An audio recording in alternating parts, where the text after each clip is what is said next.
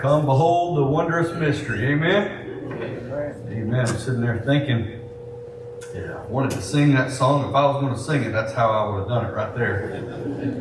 And don't it just bless your heart to know that I pick up a guitar or try to get on a piano and I can't do anything, and then these guys and many of y'all can just pick up an instrument and just rock on with it and know how to play it. God gives the body with different gifts, doesn't He? Amen. If you have your Bible, I invite you to turn me to Genesis chapter 3. Or Genesis chapter 3. Genesis chapter 9, excuse me. The promise in Genesis 3:15 is on my mind and heart this morning. Genesis 9. We're going to be picking up, you'll probably have it in your Bible, pick up in verse 20 to go through. You'll probably have a heading in your scripture that says God's covenant with Noah, and we'll roll down to verse 17 by God's grace this morning as we walk through the message. God is loving and faithful forever. There are certain things in life that is sure, and this is sure. God is a loving God.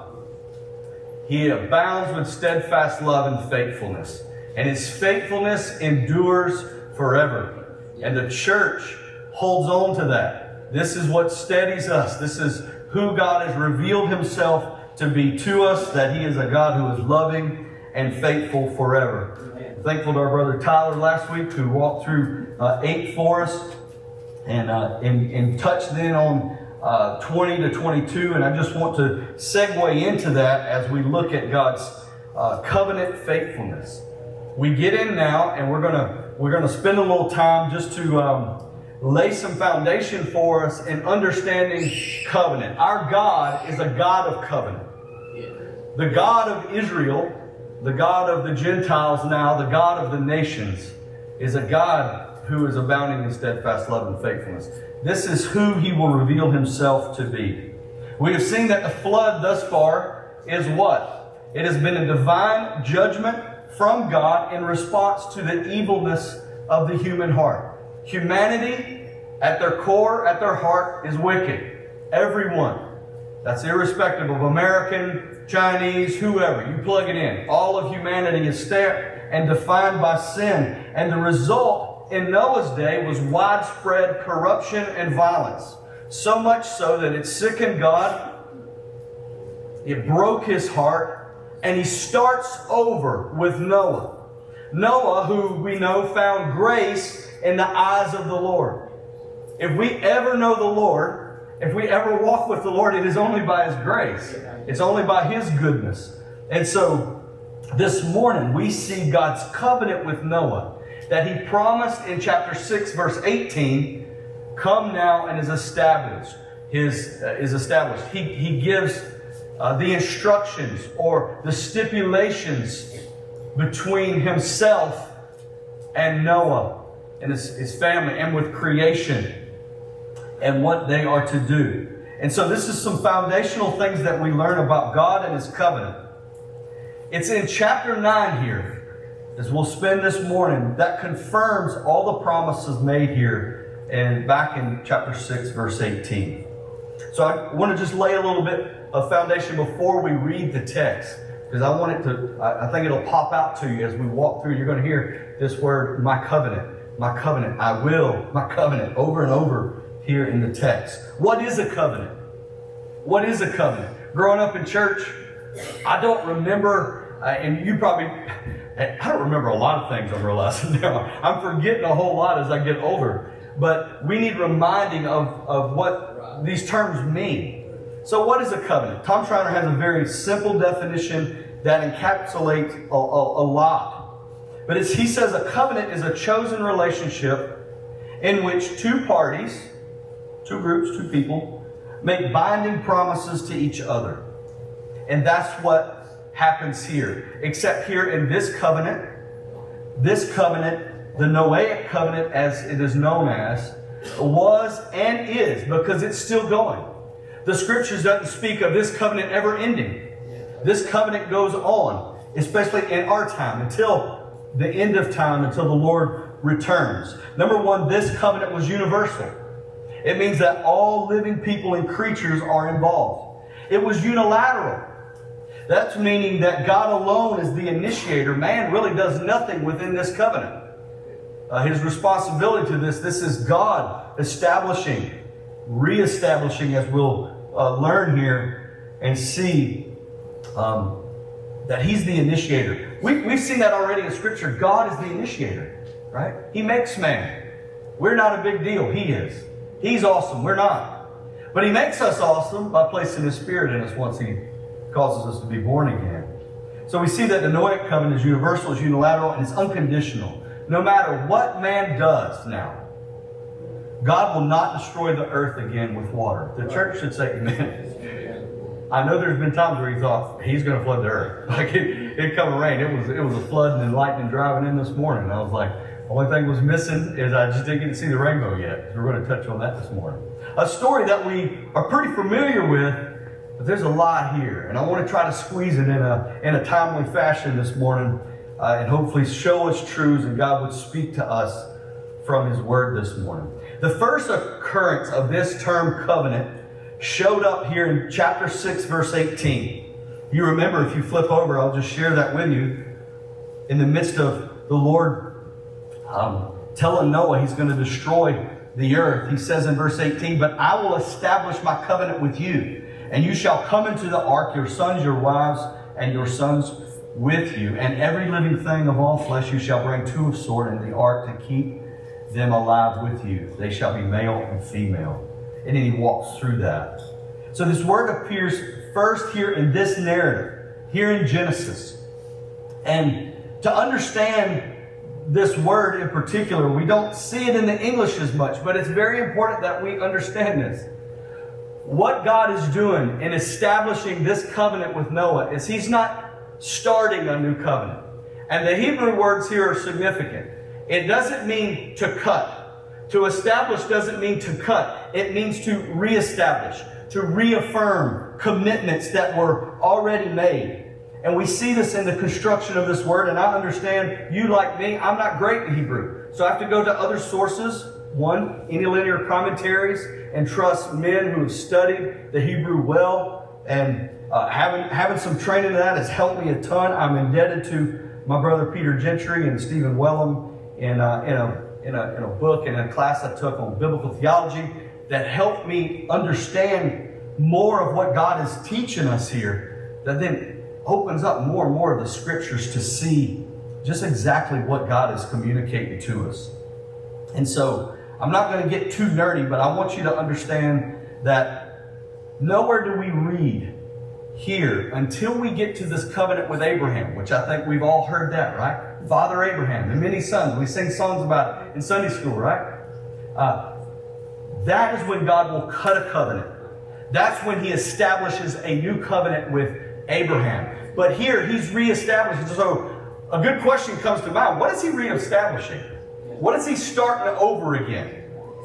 And you're going to hear this as we read the text here in a moment. I want you to look up on the screen or look in your copy of God's Word. If you don't have a copy of God's Word, there should be one there in front of you. You can turn right there at the beginning, Genesis 9.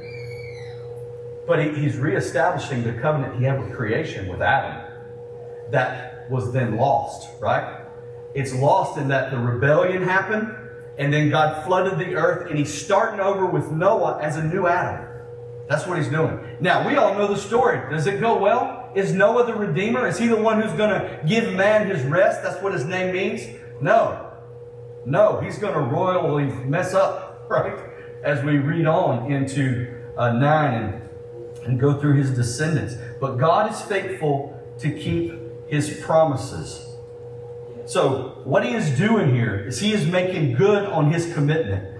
God is reestablishing the covenant that He made with Adam, and He's starting over with Noah. So as we read this, I want you to listen. Listen to the creation language, and it'll be easy to pick up even in the English. That's why the copy of God's Word, I hope just talking a little bit about Hebrew there, it doesn't get you all discombobulated. Listen, you don't have to know Hebrew and Greek to know God's Word. Is it helpful? Absolutely. That's the original language, right? But our English Bibles are so very accurate. I mean, very accurate. Accurate enough to give you all that you need to pursue holiness and godliness. all that you need to know God and to walk in obedience with Him, to know Him as the Lord. And so I invite you to stand with me as we read. I'm going to pick up in verse 20 of chapter 8, and we'll read to 17. And just listen. Listen to the creation language. First off here in 8, you're going to listen to the worship and the response of God. This is the word of the Lord in our language. How blessed we are to have it. Genesis chapter 8, verse 20. Then Noah built an altar to the Lord and took some of every clean animal and some of every clean bird and offered burnt offerings on the altar. And when the Lord smelled the pleasing aroma, the Lord said in his heart, I will never again curse the ground because of man. For the intention of man's heart is evil from his youth. Neither will I again strike down every living creature as I have done. While the earth remains, seed time and harvest, cold and heat, summer and winter, day and night shall not cease. And God blessed Noah and his sons and said to them, be fruitful and multiply and fill the earth. The fear of you, the dread of you shall be upon every beast of the earth, and upon every bird of the heavens, and upon everything that creeps on the ground, and all the fish of the sea. Into your hand they are delivered. Here it is. Every moving thing that lives shall be food for you. And as I gave you the green plants, I give you everything.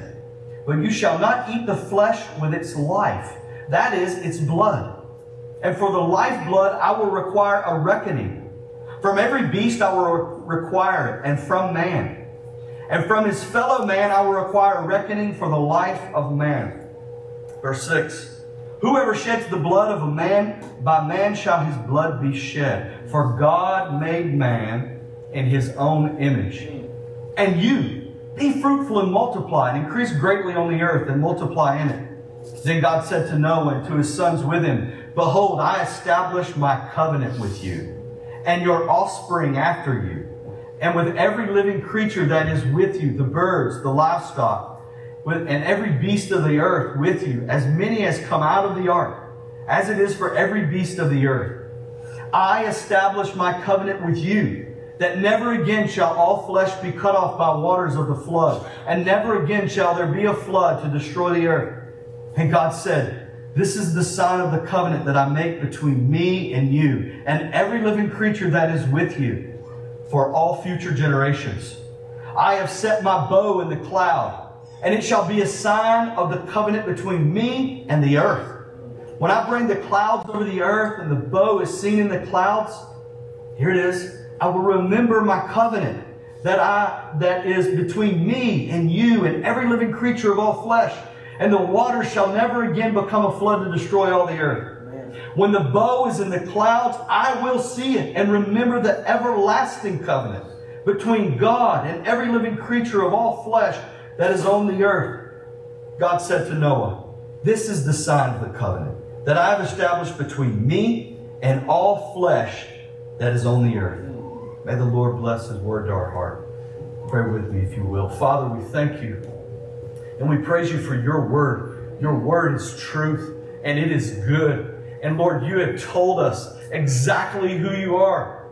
We see here in Genesis, Lord, that you're revealing yourself as the good creator. And that, Lord, we are sinful. And Lord, we need you. We thank you that you're the God of covenant, that you are loving and faithful for all generations. Thank you for your faithfulness to us. And we pray this morning, Lord, as we seek to understand more of your word, that your Spirit would teach us. Help me, Lord, to communicate your word clearly. Help us to receive it as it is truth, as it is your very word. And we pray this in Jesus' name. Amen. Amen. You may be seated together. Amen. Scripture claims to be God's written word. And as such, it is a unified revelation of God's gracious plan of redemption. The unifying theme of the Scriptures is Christ. God created the world through Christ, for Christ, and by Christ, Colossians tells us. And all of Scripture, we trace this out. In regard to what Scripture actually is, what we're seeing as we walk through it and as we read it, it is God is progressively revealing Himself to us. Most specifically in our time, He reveals Himself through His Son, through Jesus, right? He is the manifestation of God the Father to us. We get to see what God is like in flesh and bone. And so, God is revealing. God's plan is rooted in history and is developed along a specific storyline. And it's demarcated by the biblical covenants. Now, what does that mean? What does it mean to demarc? When I worked for the phone company, any phone men or anybody, you hear the word demarc, we'd have a demarc location point. We would take dial tone to the phone from the dial tone from the telephone pole into a house or into a building outside at your house, which this is kind of a thing of the past now, right? We all got cell phones. But you used to have remember the old rotary phones, and even before that, you had to get on and call up, Ellie on the, hey, Ellie, patch me through, or, I wasn't picking on my daughter, Ellie, but there was an Ellie at Bell South down in Savannah. Sarah, put me through, or we watch Andy Griffith, they get on there and they call in, and they would listen in. And Andy would listen in to Barney. That's nothing to do with it. But anyway, I love Andy Griffith's show, but that's not going to help you with the covenant. But anyways, you take the dial tone, comes from the telephone pole to the outside of your house. And then from there, you run your inside service wire. That would go to your hardline phone. Go to that old 75-pound black phone that if you ever got mad, you could use that thing as a weapon to guard your home, right? It weighs so much. And those things still work. We'd have to remove those out of houses as things begin to progress with technology. But boy, those old black rotary phones, man, those things were awesome. But anyway, some of you kids, you got no clue what we're talking about. Rotary? What in the world is that? Right? Anywho, how about me going here? But maybe a little. But anyways, you'd have a demarc location point. The dial tone would go to there, and then it would go to another point. If you go to a business, it would go inside like the basement, and from there, your phone system would go off of that demarcation point. The covenants serve as that. The covenant with creation, the covenant with Noah, the Abrahamic covenant, the Mosaic covenant, the covenant with David. All of these covenants serve as it would the backbone of the story of Scripture, of God revealing Himself. And he does this through the covenants because He's a covenant God. Yeah. He's a covenant-making, covenant-keeping God. And God by nature is loving and faithful. Yeah. He abounds in steadfast love and faithfulness. He will see as we get through Genesis, Lord willing, we'll walk right into Exodus, and we'll see that He reveals Himself to Moses, right? In the cloud, He descends. The Lord, a God gracious and merciful, abounding in steadfast love and faithfulness. And He shares about His justice, that He will see that justice is served. He forgives sin and iniquity, but He will judge those who rebel against Him, right? So the covenants serve as that. They serve as really the backbone of the Bible story about Christ. Listen to this from my brother Peter and friend. And he sums this up. And I'm only taking a portion because there's just a little bit more. But the biblical story begins with the fact that there's only one God. This is where we've come already. He has created everything, and especially He has made humankind to rule under Him. In this context, God is the center of the universe. And we humans find our purpose in having the right relationship to God and to one another. The first man and woman, however, rejected this way. Now, what happens when God is no longer the center of our universe? Who steps in to take His place? Why, we do. I want to be at the center of the universe. Will this work? No, because you want to be there too. So chaos and evil have reigned since the rebellion of Adam and Eve, because we no longer had a right relationship with God and did not treat each other as genuinely human. God judged the entire human race and made a new start with Noah. This too, as we'll see, ended up in chaos and evil, as is clear from the story of the Tower of Babel, where God then will confuse the languages. That's how we have so many different languages. This is why there would be a need to speak in tongues, is because of sin, right? In the beginning, God scatters them, and then God speaks through the different languages so that they hear the gospel when you fast forward so many centuries to the book of Acts and the coming of the Holy Spirit. So what is God teaching us this morning? What do we see here? Turning back to chapter 8, verses 20, we'll pick up. We see here in this covenant with Noah that he's reestablishing what he has already established with Adam, who failed. And he's going to start over with Noah, and let me tell you what, Noah's going to fail. Because here's the thing, humanity fails. We sin. We are failures in and of ourselves. We can't make ourselves right with God. We can't make ourselves acceptable in His sight. He is holy and perfect. So we need Him to intervene. We need Him to take initiative. Have you not seen that already? God has taken the initiative. He loved Adam and Eve so much that He kicked them out of the garden that He may bring them back into the garden, you see. All of this a part of His big plan of demonstrating His glory of redemption. That He is a God who is loving and faithful. And He wants to show that to His image bearers who are indeed rebellious. But now we're not, even though we battle that as Christians. And if you're here, you've never trusted in Christ, you are a rebel at heart. And you need to repent and trust Christ. So what we see here in verse 20 is we see, chapter 8, we see that Noah is worshiping God. Our main point this morning, in this verse, is God is worthy of our worship. Amen? God is worthy of your worship. Another way to say this, God is worthy of your life. All of it. All of it. You're going to spend it with Him or without Him very soon. And I trust that you're going to spend it with Him. That's what He desires. That's why He's revealed Himself to us clearly in His Word. Noah is worshiping God. Noah built an altar to the Lord, took some of every clean animal and some of every clean bird, and offered burnt offerings on the altar. If you go back, remember, He told him to make provision for this. What He's doing is making sacrifice. This burnt offering that leads us, as we'll see as we get on. I can't spend a lot of time here. But the Lord smelled the pleasing aroma of these animals that were being burnt and cooked and smoked. The Lord said in His heart, I will never again curse the ground because of man. Noah makes sacrifice to the Lord. He gives his best to the Lord. Why? That's a great question. What has God done? He has delivered him from a catastrophic flood. Think about what he has heard and witnessed with the ear. God was gracious in keeping him probably from seeing it with his eyes, right? He closed him in. He closed him in to shelter him. But no doubt he had to hear the screams. As humanity and creation are destroyed, he comes off this box that's been floating like a bobber for over a year, right? Or 150 days. And he comes out of there, and what does he do? He worships.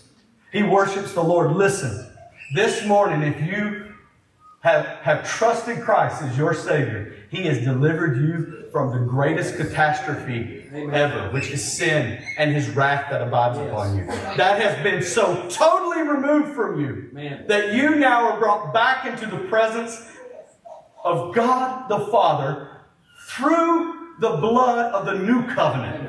That covenant we celebrate tonight as we take communion together and celebrate looking back what Christ did. He delivered us from God's wrath. So what is our response this morning, church? What is our response today, tonight, tomorrow, Tuesday, Wednesday, when you're tired of work and I just want to go home, right? We worship Him. We worship Him with our lives. And that comes out in so many different ways. It comes out with submitting our marriages, submitting our families, submitting our resources, submitting our church to the Lordship of Jesus. That's what we're a part of. That's what we're doing each and every day. And so it's a daily worship and surrender to the Lordship of Christ. And I was meditating on this. It's a daily submission to the Holy Spirit and obedience to the Word of God. We must know His Word for Him to continue to change us and make us who He wants us to be. And so the only proper response to God's faithful, loyal love is worshiping and giving God our very best. That's what Noah does. He comes. Now look in verse 21. He says, never again will I curse the ground because of man. For the intention of man's heart is evil from its youth. So guess what is carried on through the ark?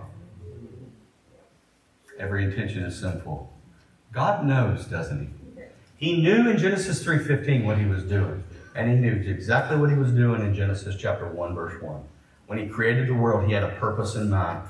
His glory and the redemption of image bearers to know him in a special, intimate way as the God of covenant, the God of grace, the God of forever faithfulness. And so God will respond to worship that is pleasing to him. That second point, look at 21 and 22. Neither will I again strike down every living creature as I've done. While the earth remains, seed time and harvest, cold and heat, summer and winter, day and night shall never cease. I can't stay here too long. I was sharing this morning. I always take too long on first introduction and main point, or first point. But here's the thing. You know what we can count on until the Lord returns? The sun come up. Matter of fact, he gives it here to us.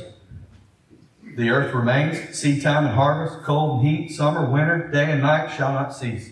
You count on it. It's going to happen. God's promises hold true. Noah's worship and offering pleased the Lord. And this burnt offering is pointing us to, I put this in the notes so I didn't overlook it because it's really easy to overlook it. This is pointing us to the sacrificial atonement needed to satisfy God. This is what Jesus, he would become the offering. He didn't literally become sin. He was the sin offering. He himself was perfect and sinless and offered. These animals were a representative of that. And so the sacrifice was a pleasing aroma to the Lord. It satisfied him. And although God knew that sin still stamped and defined humanity, God commits really to himself. And he shares that commitment. He shares that covenant with Noah and his family and with us. For it's an everlasting covenant, right? It goes on for generations. And we're going to see that he gives a sign for it. Not every covenant has a sign, but this one does. And this sign is that glorious rainbow that we see. Right? Aren't those things beautiful? A rainbow. We're going to talk about that here in a little bit. So listen, verses 1 to 17. God always provides clear instructions in his word. He always provides clear instructions. He does not leave us in the dark. We will not come to the end of time and stand before the judgment seat of Christ when he passes out rewards. I'm talking to Christians here.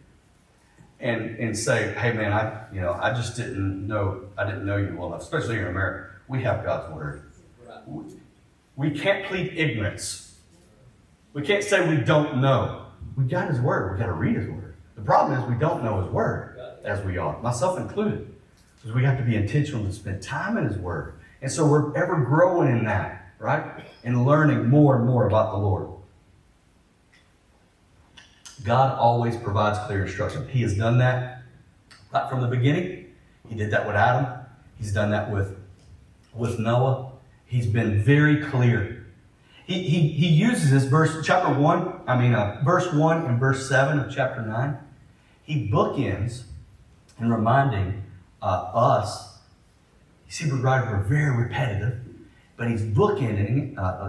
Two bookends on your bookshelf, holding your books up together. What does he bookend? Look at verse 1. And God blessed Noah and his sons and said to them, be fruitful and multiply and fill the earth. What does that sound like? What he told Adam. Look at verse 7. And you be fruitful, multiply, increase greatly on the earth, and multiply in it. What he is saying, and God blessed Noah, he's bookending it with blessing. The blessing of the fruit of the womb. The blessing of having babies, image bearers. Children, contrary to our culture, are a blessing. Humanity is a blessing. Every person has intrinsic value because we're made in the divine image, you see. Everyone matters. Whether that child is born with a deformity or they have some type of a physical defect, God is intentional. He knows what he's doing. And because of the fall, you have all of that, but that person still has value. They're still made in the image of God. And our world devalues that. Our governmental system now devalues that. It once did not. It does now. We are killing babies at an astonishing rate.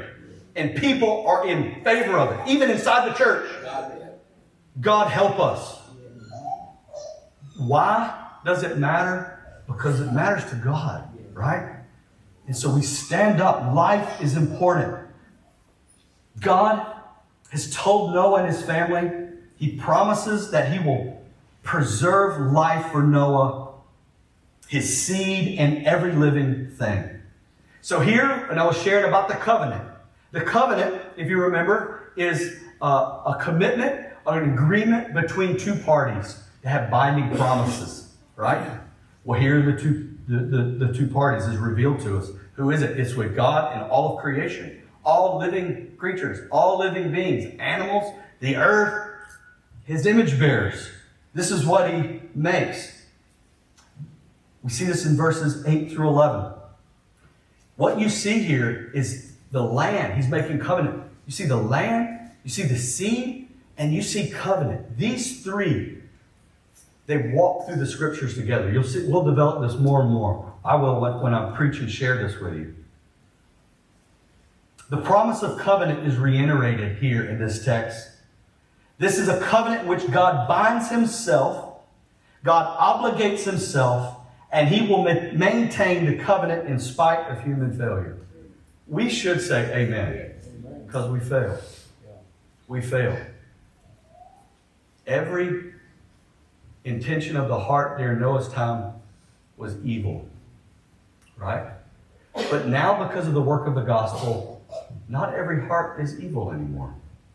For He has His redeemed image bearers, who He has redeemed, He has justified, and that He is sanctifying. He is redeeming. He is changing. And one day He will glorify. When redemption is fully accomplished and applied, I should say, in our resurrection of the bodies, right? It has been accomplished at the resurrection, which we've celebrated a couple Sundays ago on Easter. And we celebrate this morning that Jesus got up out of that grave and He's ascended after 40 days and seated at the right hand of the Father. And He intercedes for us now. That we get to know Him. We get to obey the instructions He's given us in His Word and follow Him. So the covenant is reiterated over and over, but the covenant finds its fulfillment in God Himself, right? Think about how this points us to the new covenant. Just real quickly. I'm not going to go in deep in there. I don't have that here. It points. God keeps both sides of that covenant. That covenant is in Jesus' blood. We'll talk about that tonight, so I encourage you to come back and celebrate communion with us. The covenant's in Christ's blood. He's done it all. So now my salvation is not based on how I perform or what I do. When I sin, guess what? I have a high priest who has passed through the heavens, who has come to earth, took on flesh, lived the perfect life I couldn't live, died the death I deserved, and rose again the third day, so that now all I have to do is come to the Lord and repent and have forgiveness, confess, and He will forgive us and restore. Not relationship, fellowship. See, once you're born again and you're saved, that relationship is established. Why? Because God has purchased that, you see. But when we fail and we mess up and we sin, and we do because we have that old nature in us, we then can confess because we have a great high priest who will forgive us and cleanse us from all unrighteousness, 1 John 1:9 tells us. And so we should keep short accounts with the Lord. Keep short accounts with the Lord, brother or sister in Christ. Yes, you've repented and you've been saved, but then your life should be marked by joyful repentance. You do realize that when the God's Holy Spirit and His Word convicts you of sin, that's a good thing. That's a good thing. With repentance and confession comes freedom. That I'm right with my Maker. And God wants to make me right in my relationships here now. So there's always forgiveness. So that's why there should be joyful repentance. Are there tears with that repentance many times? Absolutely there is. God, what it is, it breaks our heart that we do things that break His. Things that His Son died for. The things that His Son lived for. We should want to live for those things, you see. So we come to the Lord in joyful repentance day after day, knowing that God is making us who He wants us to be. All as we submit ourselves to His instructions. So God is gracious in that He provides an everlasting sign. Look at verses 12 to 17. 12 to 17 in chapter 9. God said, "This is the sign of the covenant that I make between me and you and every living creature that is with you for all future generations. I've set my bow in the cloud, and it shall be a sign of covenant between me and the earth. When I bring the clouds over the earth, the bow is seen in the clouds. I will remember my covenant that is between me and you and every living creature of all flesh. And the water shall never again become a flood to destroy all flesh. When the bow is in the clouds, I will see it. You remember a few weeks ago we talked about the remembering of God? Like he's not like us, like he forgot something, right? We forget something, right? God is committing himself to what he has already done. When he remembers, he knows his covenant. He knows what he has promised. And he keeps all his promises. When I see this sign, I will see it and remember the everlasting covenant between God and every living creature of all flesh that is on the earth. God said to Noah, this is the sign of the covenant that I've established between me and all flesh and all that is on the earth. He puts the rainbow in the clouds. And Scripture is used a couple other times, one in Ezekiel, one in Revelation, where you have a complete rainbow. And it's interesting. Sometimes we see the rainbow in Scripture, and even now, before the storm. Sometimes you see it during the storm. Sometimes you see it after the storm. God is faithful in every stage of our lives. He is faithful to keep his promise, not to destroy us, but to bring us to himself through the Lord Jesus Christ, who himself is the ark of salvation, who himself is the one who upheld that boat, right? God gave us the rainbow. And think about it. This is what's so wicked in our world with homosexuality and hijacking the rainbow. And I'm not sure that even, and I know they don't. They don't understand. They don't understand what they're even using there. For the bow that is placed in the clouds. I want you to think about that. The bow in the ancient Near East was a piece of weaponry that had an arrow on it. And they would use bow and arrows. That's right? They didn't have guns back then. Or God may have said, I put my gun in the clouds. No, he put this weapon. The bow is multicolored. It's not now an instrument of harm to earth anymore. Now the bow is set in the clouds. And guess where the arrow is pointing? It's pointing upward. It is pointing to God himself. And it's signifying for us that his wrath will not come upon humanity in a flood. It's coming upon really his Son, who is going to be revealed later in a few covenants, and specifically in the new covenant, in which Jesus will bear the full wrath of God Almighty on your behalf.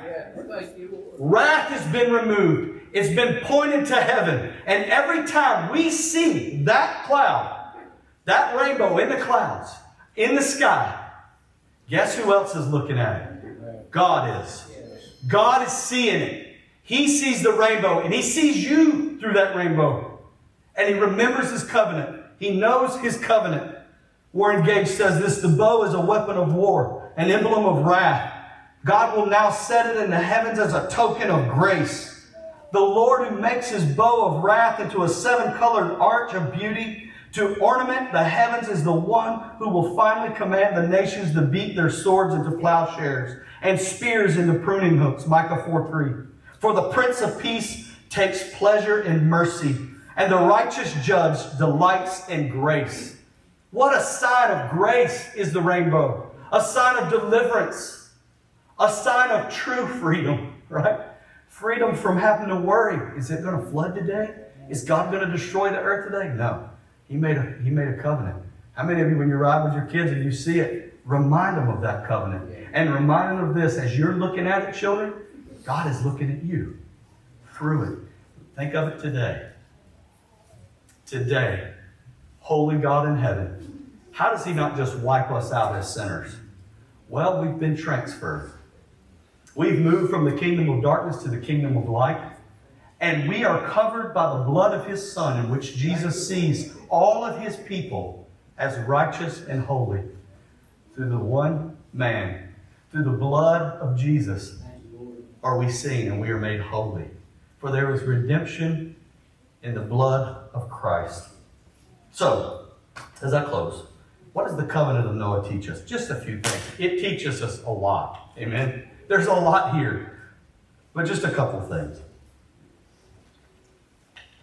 God demands an accounting. I haven't touched on, and I need to go back just briefly in this, and I did this intentionally. Noah as a new Adam, things have changed. It was plants, now we're given meat. We get to eat meat. And in one sense, amen. Right? I love meat. Some people are vegetarians. That's your deal. I like meat. It's good. God made it for us to eat. I give you everything. But He gives specifics. But you shall not eat flesh with its life, for that is the blood. So, we're not to be like animals. An animal will devour another animal and eat it with its blood pumping. It's alive, right? And we kill it, we drain the blood, then we grill it or smoke it or whatever. And we eat it or fry it. We're good about that in the South. But it's good, right? But things have changed. The animal kingdom will fear man, right? Back in verse 2. So things change, and it says, for your lifeblood I will require a reckoning. From every beast I will require it, and from every man. Every beast that kills a person, that beast is to be put to death. And every person, and here is where we get capital punishment. Is capital punishment biblical? Yes. Right here in the Scriptures. And it's to be upheld by the government.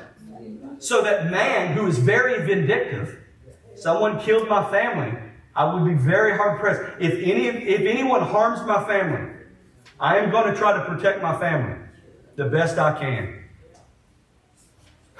I'll stop there. But my vengeance and my anger would get pumping really fast. We know this. Someone says something against your child, whatever it is, your blood gets going, right? Whether it's true or not, many times.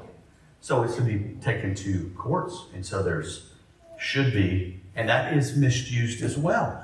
And has been through history. And it always will be because we're fallen. But justice, God is after justice. Whoever sheds the blood of man, by man shall his blood be shed. For God made man in His own image.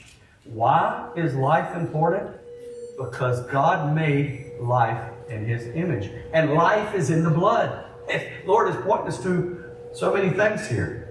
Number one, what does it teach us? God demands an accounting. Human responsibility is clear. All life is precious to God, especially those created in His image. See, we're different than the animal kingdom, for we're made in God's likeness to reflect Him.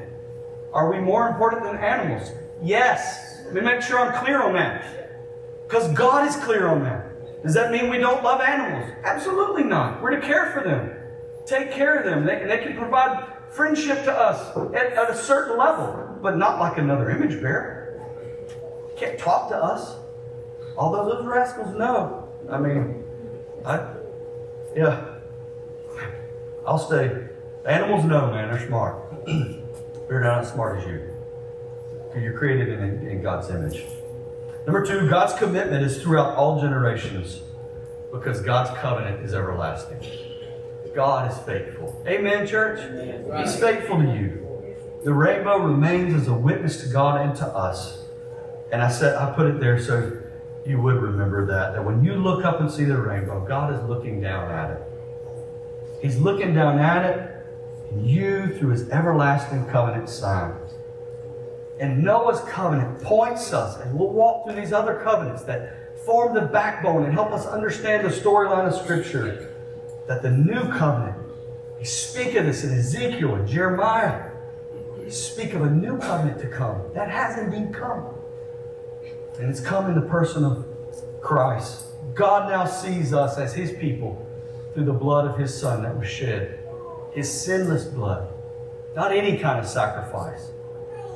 An unblemished, unstained, sinless sacrifice was that of Christ for you and for me. Amen? There's much more that can be said, but I pray that God will make application to our hearts from His Word this morning, and we would know as we see that sign of the rainbow in the sky that God is loving and faithful, and He's going to deliver us. Amen? Amen. Let's pray. Father, we love You.